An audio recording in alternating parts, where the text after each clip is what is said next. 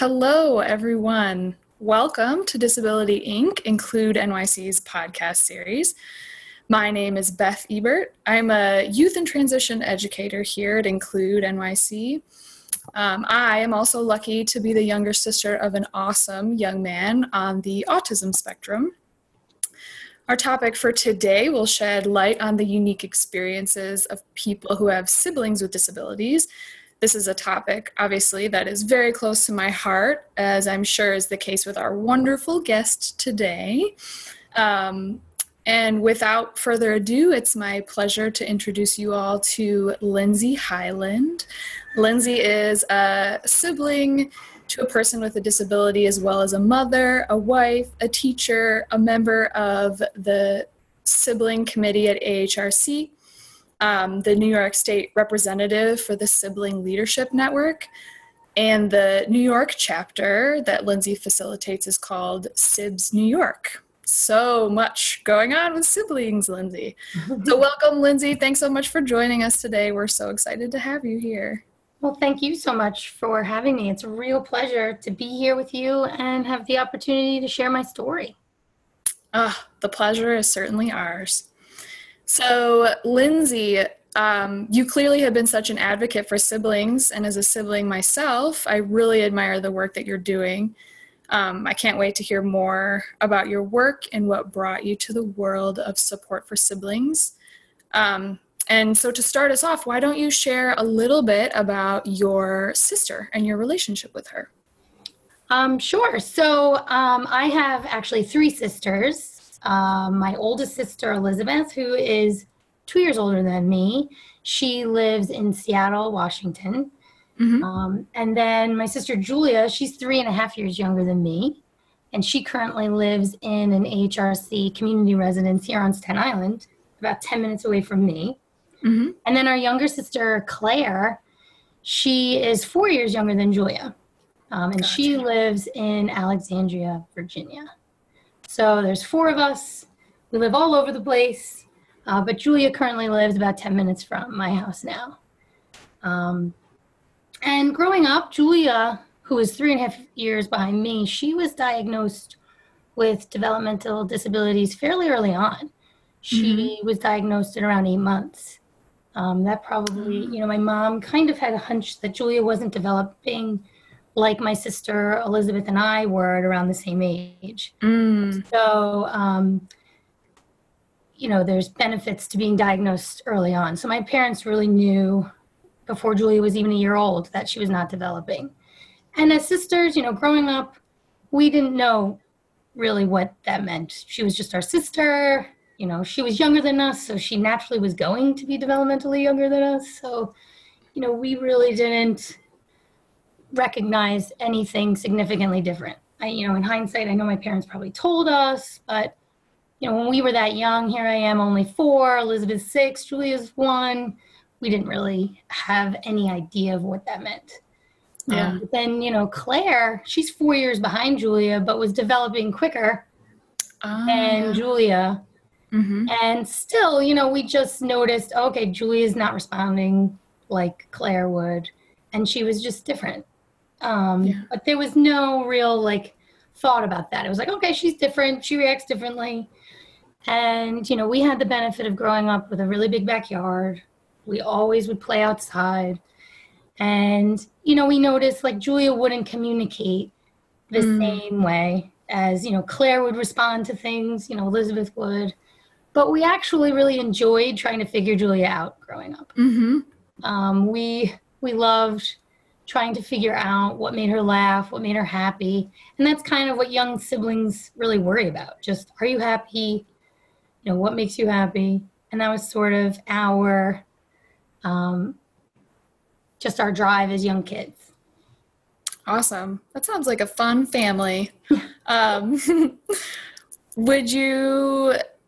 Could you maybe discuss how some of the sibling dynamics worked with you and your older sisters and you and Julia and kind of what that looked like for our listeners? It's funny. I always tell parents, I'm like, siblings are siblings. Siblings have stuff, whether there's one with a disability or not. Mm-hmm. Just sibling dynamics are very interesting. I now have Mm-hmm. two little girls, and watching them and watching their relationship, siblings just have a unique relationship. Mm-hmm. And, with Jules, I think we sort of bonded as siblings over Mm. wanting to entertain Julia and care for her and make sure she was happy. We had our typical sibling fights and sibling issues and stealing clothes Rivalries. and, that stuff. Um, but it was really nice to have, other people in the family to sort of talk about Julia and talk about what we could do for her. And there was like a mini sort of support system Mm. growing up with my siblings. We used to have to watch Julia, just like you would watch all your siblings, like I'd have to watch my little sister Claire, and then it was, all right, Julia really needed a lot more care growing Mm. up. And even as she got older, Claire grew out of the need to be babysat or watched by her older sisters outside, but Julia really never grew out of that. And, growing up, we used to have, sort of Julia time where, okay, it's now your time. Like you get to go watch Julia outside and we developed that as little siblings. We kind of had our Mm-hmm. own little unique support system, which was nice. Yeah. And growing up, I remember we'd laugh a lot about the stuff going on with Julia, and Sure. stuff you wouldn't necessarily talk about with your other friends. But my sisters, we would really be curious about Julia together. Like what's going on in her head as she's jumping up and down and self-stimming and doing all these funny things. And I remember one time my sisters and I, we were like, let's imitate Julia. Like, let's follow her for a day and Mm-hmm. try to figure out Julia and what's going on. And I remember, we'd follow her and she loved to jump. She still does. And we would jump up and down. We would, flick our fingers in the light that Julia liked to do. We'd play with leaves. But after about 10 minutes, we were exhausted and we were like, this is exhausting trying to Yeah. be Julia. But it was just nice. Like the dynamics that we developed in our house was a very supportive one. That's great. It sounds like you guys really developed a strong bond with each other. And I'm curious, you kind of started to talk about this a little bit, but when did you guys start to realize that maybe your childhood experience was different or unique? I think within our own house, we kind of had our own like normal, Mm-hmm. we, everybody was who they were, Julia was Julia, Claire was Claire. We had what we thought was like a pretty typical family, we were doing all the same things as other families were doing. But I think when, Claire started to outdevelop Julia, we knew that, that was different. In school, I remember, when you share stories and no one is relating to you, you realize, okay, we've got different things going on. Mm. Growing up, I mean, we kind of were conditioned to realize different didn't mean bad. It Mm-hmm. just meant different. But I do remember, all my friends at school, they really loved Julia. They really, adored her. She was this younger sister. She was very cute. But, you realize like no one else has to worry about their siblings like I worry about Julia's happiness. And I Yeah. remember that from an early age being like, I always worry that Julia's happy or not sick or safe. She couldn't tell us. Julia, when she was younger, she really couldn't tell us anything. She couldn't tell us if she was Mm. happy. She couldn't tell us if she was, sick or upset. And I realized my friends didn't have that problem, or they didn't play with their siblings the way I play with my sibling. Like I twirl a shoestring and it's the biggest thing for Julia, and other siblings aren't doing that. Mm-hmm. And then as we got a little older, before Julia went off to school, because she had the opportunity to go away to the May School for Children when she was 9. And it was just before she went away to school that I was taking Julia for a walk, and she loved walks. And she loved being outside. So if she was ever upset, I'd always offer, like, you want to go for a walk, Jules? Mm-hmm. And I remember my dad, he said, you know what, here's $1. Go down to the candy store down the block and get yourself a candy bar and take Jules for a walk. You know, walking down the block, we go into the deli and I get a candy bar. And Julia was someone who loved blowing bubbles. She got such a kick out of just spitting, like blowing bubbles. And it would be this long Santa Claus-like bubble beard. Yep. And, you know, I didn't mind it because it made her happy. And anything that made her happy was something I was like, great. And we walk into the store and this woman who's working there looks up and she was absolutely taken aback, looked at me and said, "Get that rabid kid out of here." Aww. And I just, you know, there I am, like, I don't know, I'm probably like 10, maybe 11. And I'm looking at her and I'm like, she does not have rabies. She has a developmental disability and she likes blowing bubbles. And that was my first real experience of the discrimination against Julia. You know, like, I always knew she was different and she had these disabilities, but I had yet to experience that she wouldn't be accepted for who she was. And that was a real, you know, I was so overcome by that moment, and I walked back and yelled at my parents, and I was so upset. And I was expecting them to turn around and run down to the deli and yell at this woman, but I do remember my parents saying, you know what, she just doesn't understand people like Julia. And it's important to just educate our world that not everyone's the same and everyone is different and everyone is unique. And I just remember that was sort of the first time I really knew that I worried about Julia, even more so about what her future looked like. And oh my goodness, like deli people are making fun of her. Yeah. So, you know, that was probably when I noticed that life for Julia might be a little different. Yeah. Wow, that sounds like a lot of emotional things to process for someone so young. And I, you know, as a sibling myself, I can certainly relate to some of those stories. How did you get through that? Are there any ways specifically that you received support that were helpful?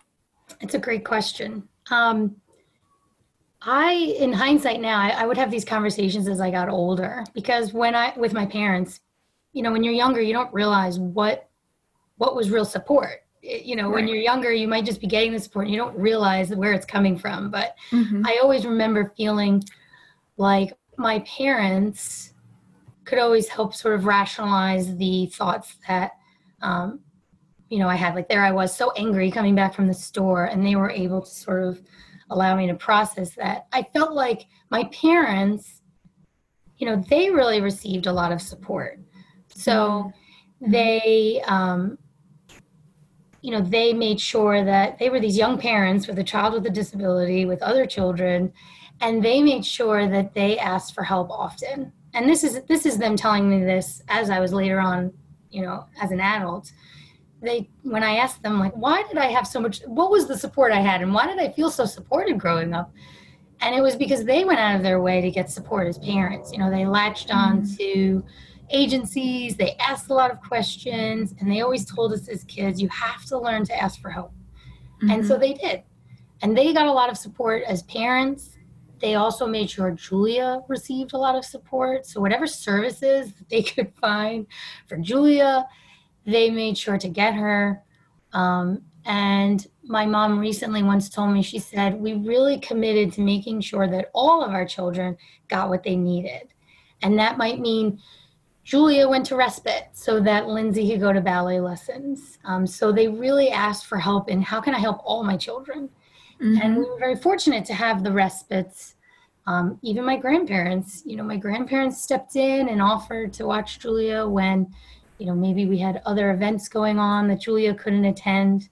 So I really think I had a lot of in-home support coming down from my parents. And also my sisters. I really feel like I had this, you know, support system with just my siblings. And it's very different from parent support.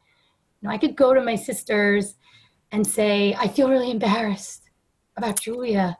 I don't want to tell mom and dad. They might think I'm a bad person that I'm embarrassed about my sister.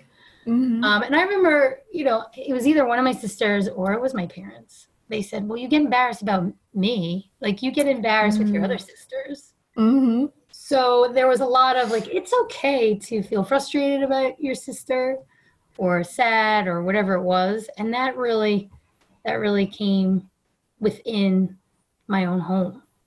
Mm-hmm.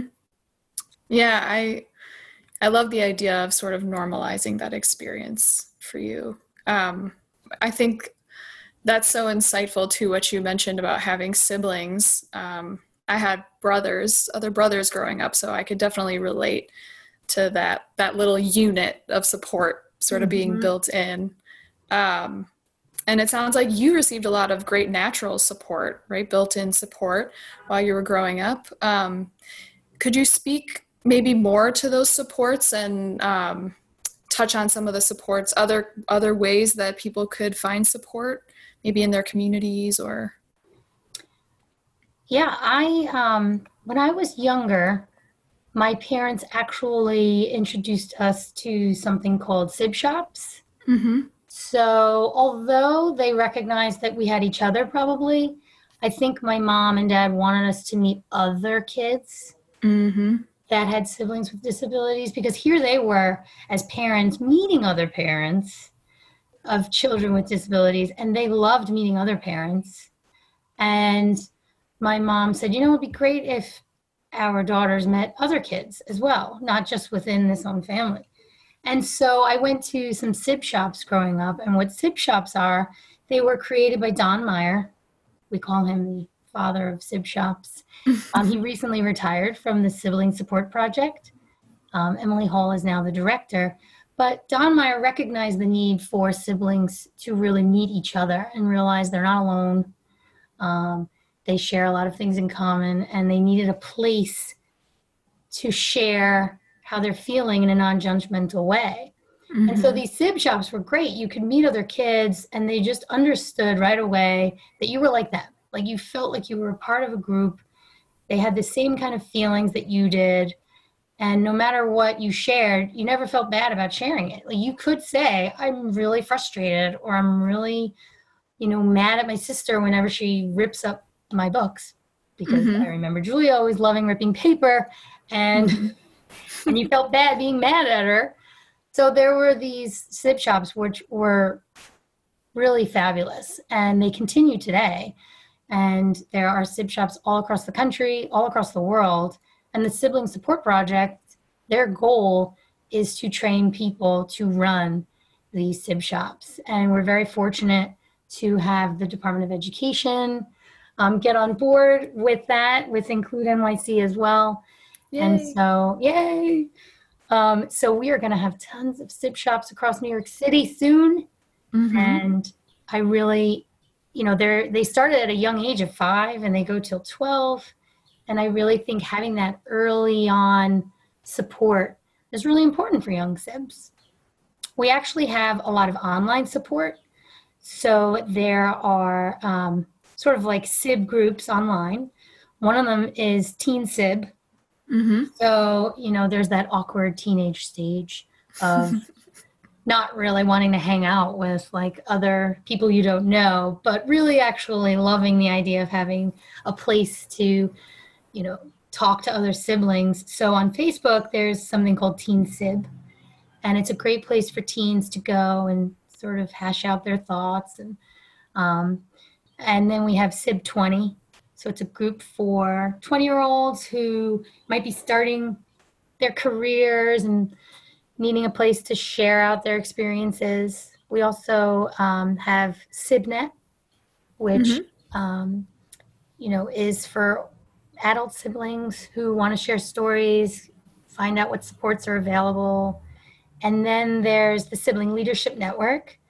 The Sibling Leadership Network is a national network, and their goal is to support siblings across the country. And then there's SIBS New York, which is the New York State chapter for the Sibling Leadership Network. And we have a support group that meets once a month, We run a lot of meetups, a lot of fun meetups. We provide information. We provide policy information. So there's actually support across the country for every stage in a sibling's life, from young to old. And it's really amazing. There is so much support out there for siblings. Yeah.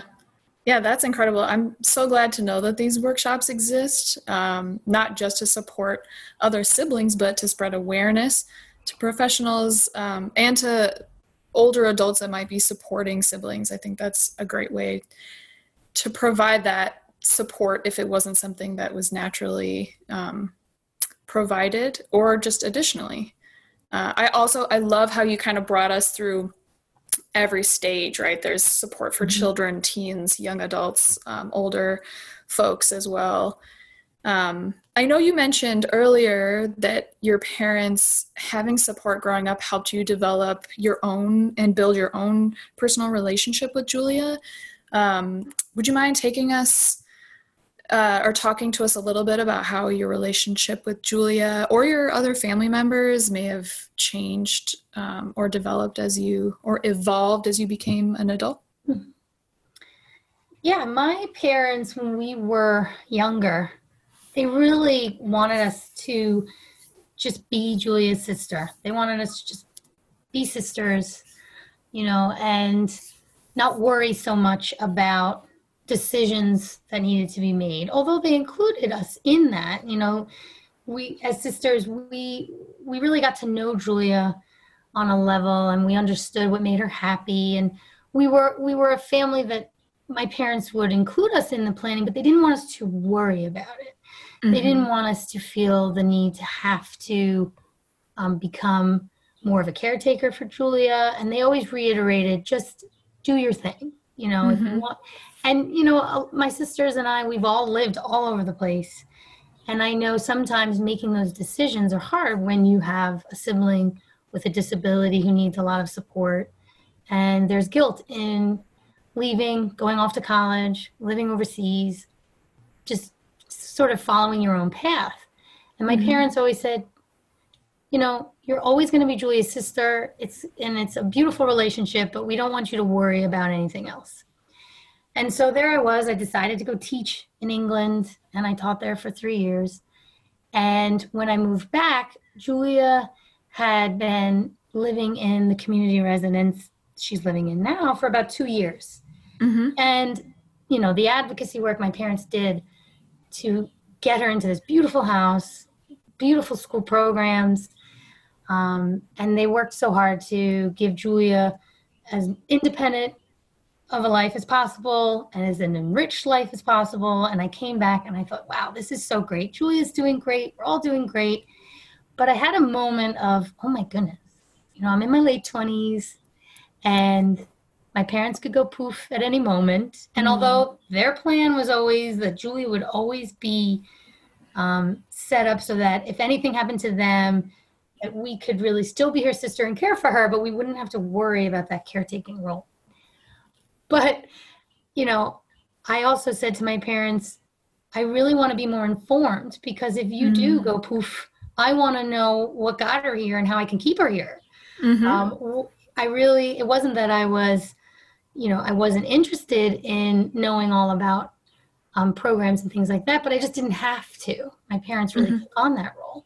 But I said, I want to be more informed. I want to make sure that if anything happens, my sisters and I, we can keep that going. We can make sure that her quality of life is the same as it is now. Mm-hmm. And so I went to my parents and I said, I need you to sit down and do like a big tree of what you did to get Julia here, or what do I need to know? And my mom looked right at me and she said, you know what you need to do? You should join the sibling committee at AHRC, because that will allow you the opportunity to stay informed. You'll meet other siblings, and it's the best way to be informed, is to be a part of this agency. And I thought, oh, that's a great idea. And really that was the snowball to all of this other sibling world that I've entered. The Sibling Committee, it's a wonderful committee that provides education series to siblings. We always want to keep siblings informed of what's going on. And by joining the Sibling Committee, I then was introduced to Emily Hall, who was at that stage, she was one of the first founders of SIBS New York. And so, you know, here I was just wanting to become informed, and then it sort of led me to even more siblings and more advocacy opportunities, and which then led to the Sibling Leadership Network. And I think as an adult, my interest in really helping Julia has grown. That's great. That's awesome. I love that you were talking about sort of your development into becoming a sibling advocate, right? And how it wasn't something you necessarily set out to do, but you just wanted to know more so that you could support Julia, and it led you to all this incredible stuff. Would you say that being a sibling who advocates for their brother or sister is different maybe than a parent advocate or even a service provider advocate? Yeah, there's lots of layers actually to that question. You know, siblings have the longest relationship. So it's even longer than a parent would have with their own children.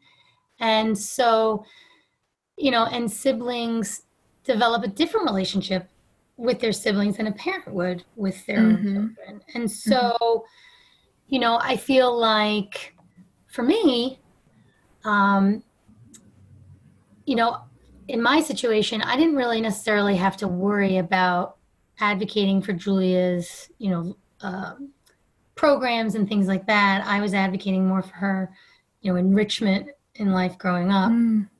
But I got to know what she liked, what she didn't like. And I feel like, you know, my parents were always worried about, okay, where is she going to school and where is she living?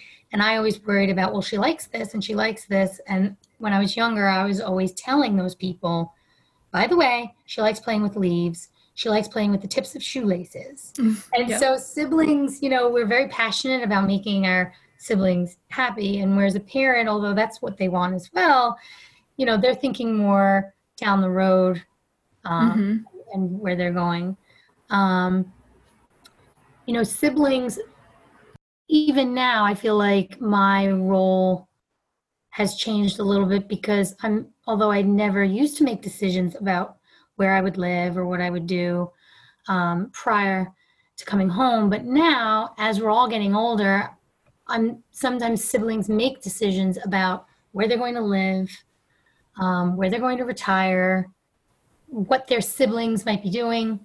Yeah, I think that's super relatable for me also. And I think that these insights you mentioned about adulthood are so helpful for the public to be aware of. I really appreciate you touching on all of this. And I know you mentioned before some of the supports that are helpful for children, and you talked a little bit about some of the supports that are available. Do you want to maybe dive deeper into the supports that you have experienced as an adult and maybe how those supports can be helpful to other adult SIBs? Sure. So SIBS New York, which is the group I co-facilitate, is the New York State chapter of the Sibling Leadership Network. And the Sibling Leadership Network is this fabulous national network that's goal is to provide support for siblings. And they provide siblings with information, support, you know, the tools to advocate with their siblings with disabilities. They have conferences every 2 years. They are down in DC learning about the policies involved with or how they impact our siblings. And I have found it so great to be a part of that network. Mostly because I and my other friends who are siblings, we receive such a variety of support. So, you know, a sibling who just really wants to get involved in policy or just information, they can find it there. Siblings who want to find support groups, they can find that there. And it's really a place that has information and support for any sibling at any point in their life, at any level. And it's been wonderful to be a part of that. And there's so many different siblings, you know, and they'll say they may enter into this support when they don't necessarily really need it yet, or there's some who, you know, are in crisis mode. But either way, there is so much support. And I have found that it's just so great to know that no matter what, no, you know, if something happens, I have these really well-informed siblings in this network that can help me. And really, that's something I've learned growing up, that, you know, you may not know the answer, but there is some place to reach out and get help. And that person might connect you with someone else and connect you with someone else. So, you know, we have a lot of siblings in SIBS New York, and we reach out to each other and we say, you know, I need this support from my brother. Do you know where I can find it? And if that sibling doesn't know, we ask somewhere else. And eventually we get to, you know, the answer to all the questions. And it's just so nice to have that, you know, I didn't realize I would have getting into this. And I've met some really amazing, wonderful people and very well-informed people in the Sibling Leadership Network. Yeah, that's incredible. And I know what you mean. It can be really a daunting task to navigate these various systems for our siblings. And so just having those connections, I think, is super, super helpful. Yeah. And then I also know that with my experience, even meeting you, Lindsay, just the shared life experience has made a big impact on me as well. It really is just like a community, like a little community of people that get you. Yeah, it's really nice to know that when you're sharing your story, other people, they really can relate to you. Or even if they can't necessarily fully relate, they can really appreciate what you're going through. And that in itself is just really nice to have. And I think sometimes people might be afraid to reach out for help, or they may think it's not for them. But what's nice is that there's just something for everyone. You know, we have social meetups, fun meetups. We have, you know, support group sessions. A lot of siblings, they become really close friends. A lot of my very close friends right now have come out of being a part of SIBS New York. And I think having that common bond of having a sibling with a disability also just, you know, allows you to appreciate just sort of all the dynamics of one's life. And, you know, siblings appreciate stress. So I get it. That's awesome. So I really appreciate how you've touched on all the various levels of impact for siblings, and really walked us through what childhood might look like for a sibling of a person with a disability, as well as some of the adult experiences. Is there anything else in closing that you want to share with the audience? Well, I would like to say, I mean, if you are a parent listening, please feel free to reach out if you are thinking that you would like more support for all of your children in your family. If you are a sibling listening, we would love for you to reach out, whether to SIBS New York or the Sibling Leadership Network. You can find us all online. If you are a teacher or a service provider, maybe this has allowed you to think a little bit more about the siblings of the individuals that you are working with, and realizing that they also are impacted by your student with a disability. So when siblings are supported, the entire family is supported. And siblings are people who I think don't always think about maybe that they need support or that they would benefit from a group like this. So I'm so glad that you shared this information with us. I think it's so helpful for our audiences. You know, I always say that siblings we're all in sort of different boats navigating this storm. And I love that. I would love your listeners to just know, especially if they're siblings, that they are not alone in this journey as a sibling, and that if they were hesitant to reach out for support, I would hope that they did. And especially if you're in New York, I hope to hear from you. And I hope you think about joining SIBS New York and also look into the Sibling Leadership Network. It's a really wonderful, wonderful network of siblings. And I know that no matter where you are in your need for support, you will find it and you'll make really great friends along with it. Yeah, I can definitely relate. It's like this whole new world, right? A new experience for siblings. I thank you so much, Lindsay, for being here to speak with us today. I personally have learned so much from you and the experiences that you've had. I'm sure our audience has as well. So I really appreciate everyone tuning in today with us. And Lindsay, thanks so much for being here. Well, thank you so much. Of Thanks course. for giving sibling support some attention. Of course, of course. All right, well, take care, everyone. That does it for us today. Everyone stay safe.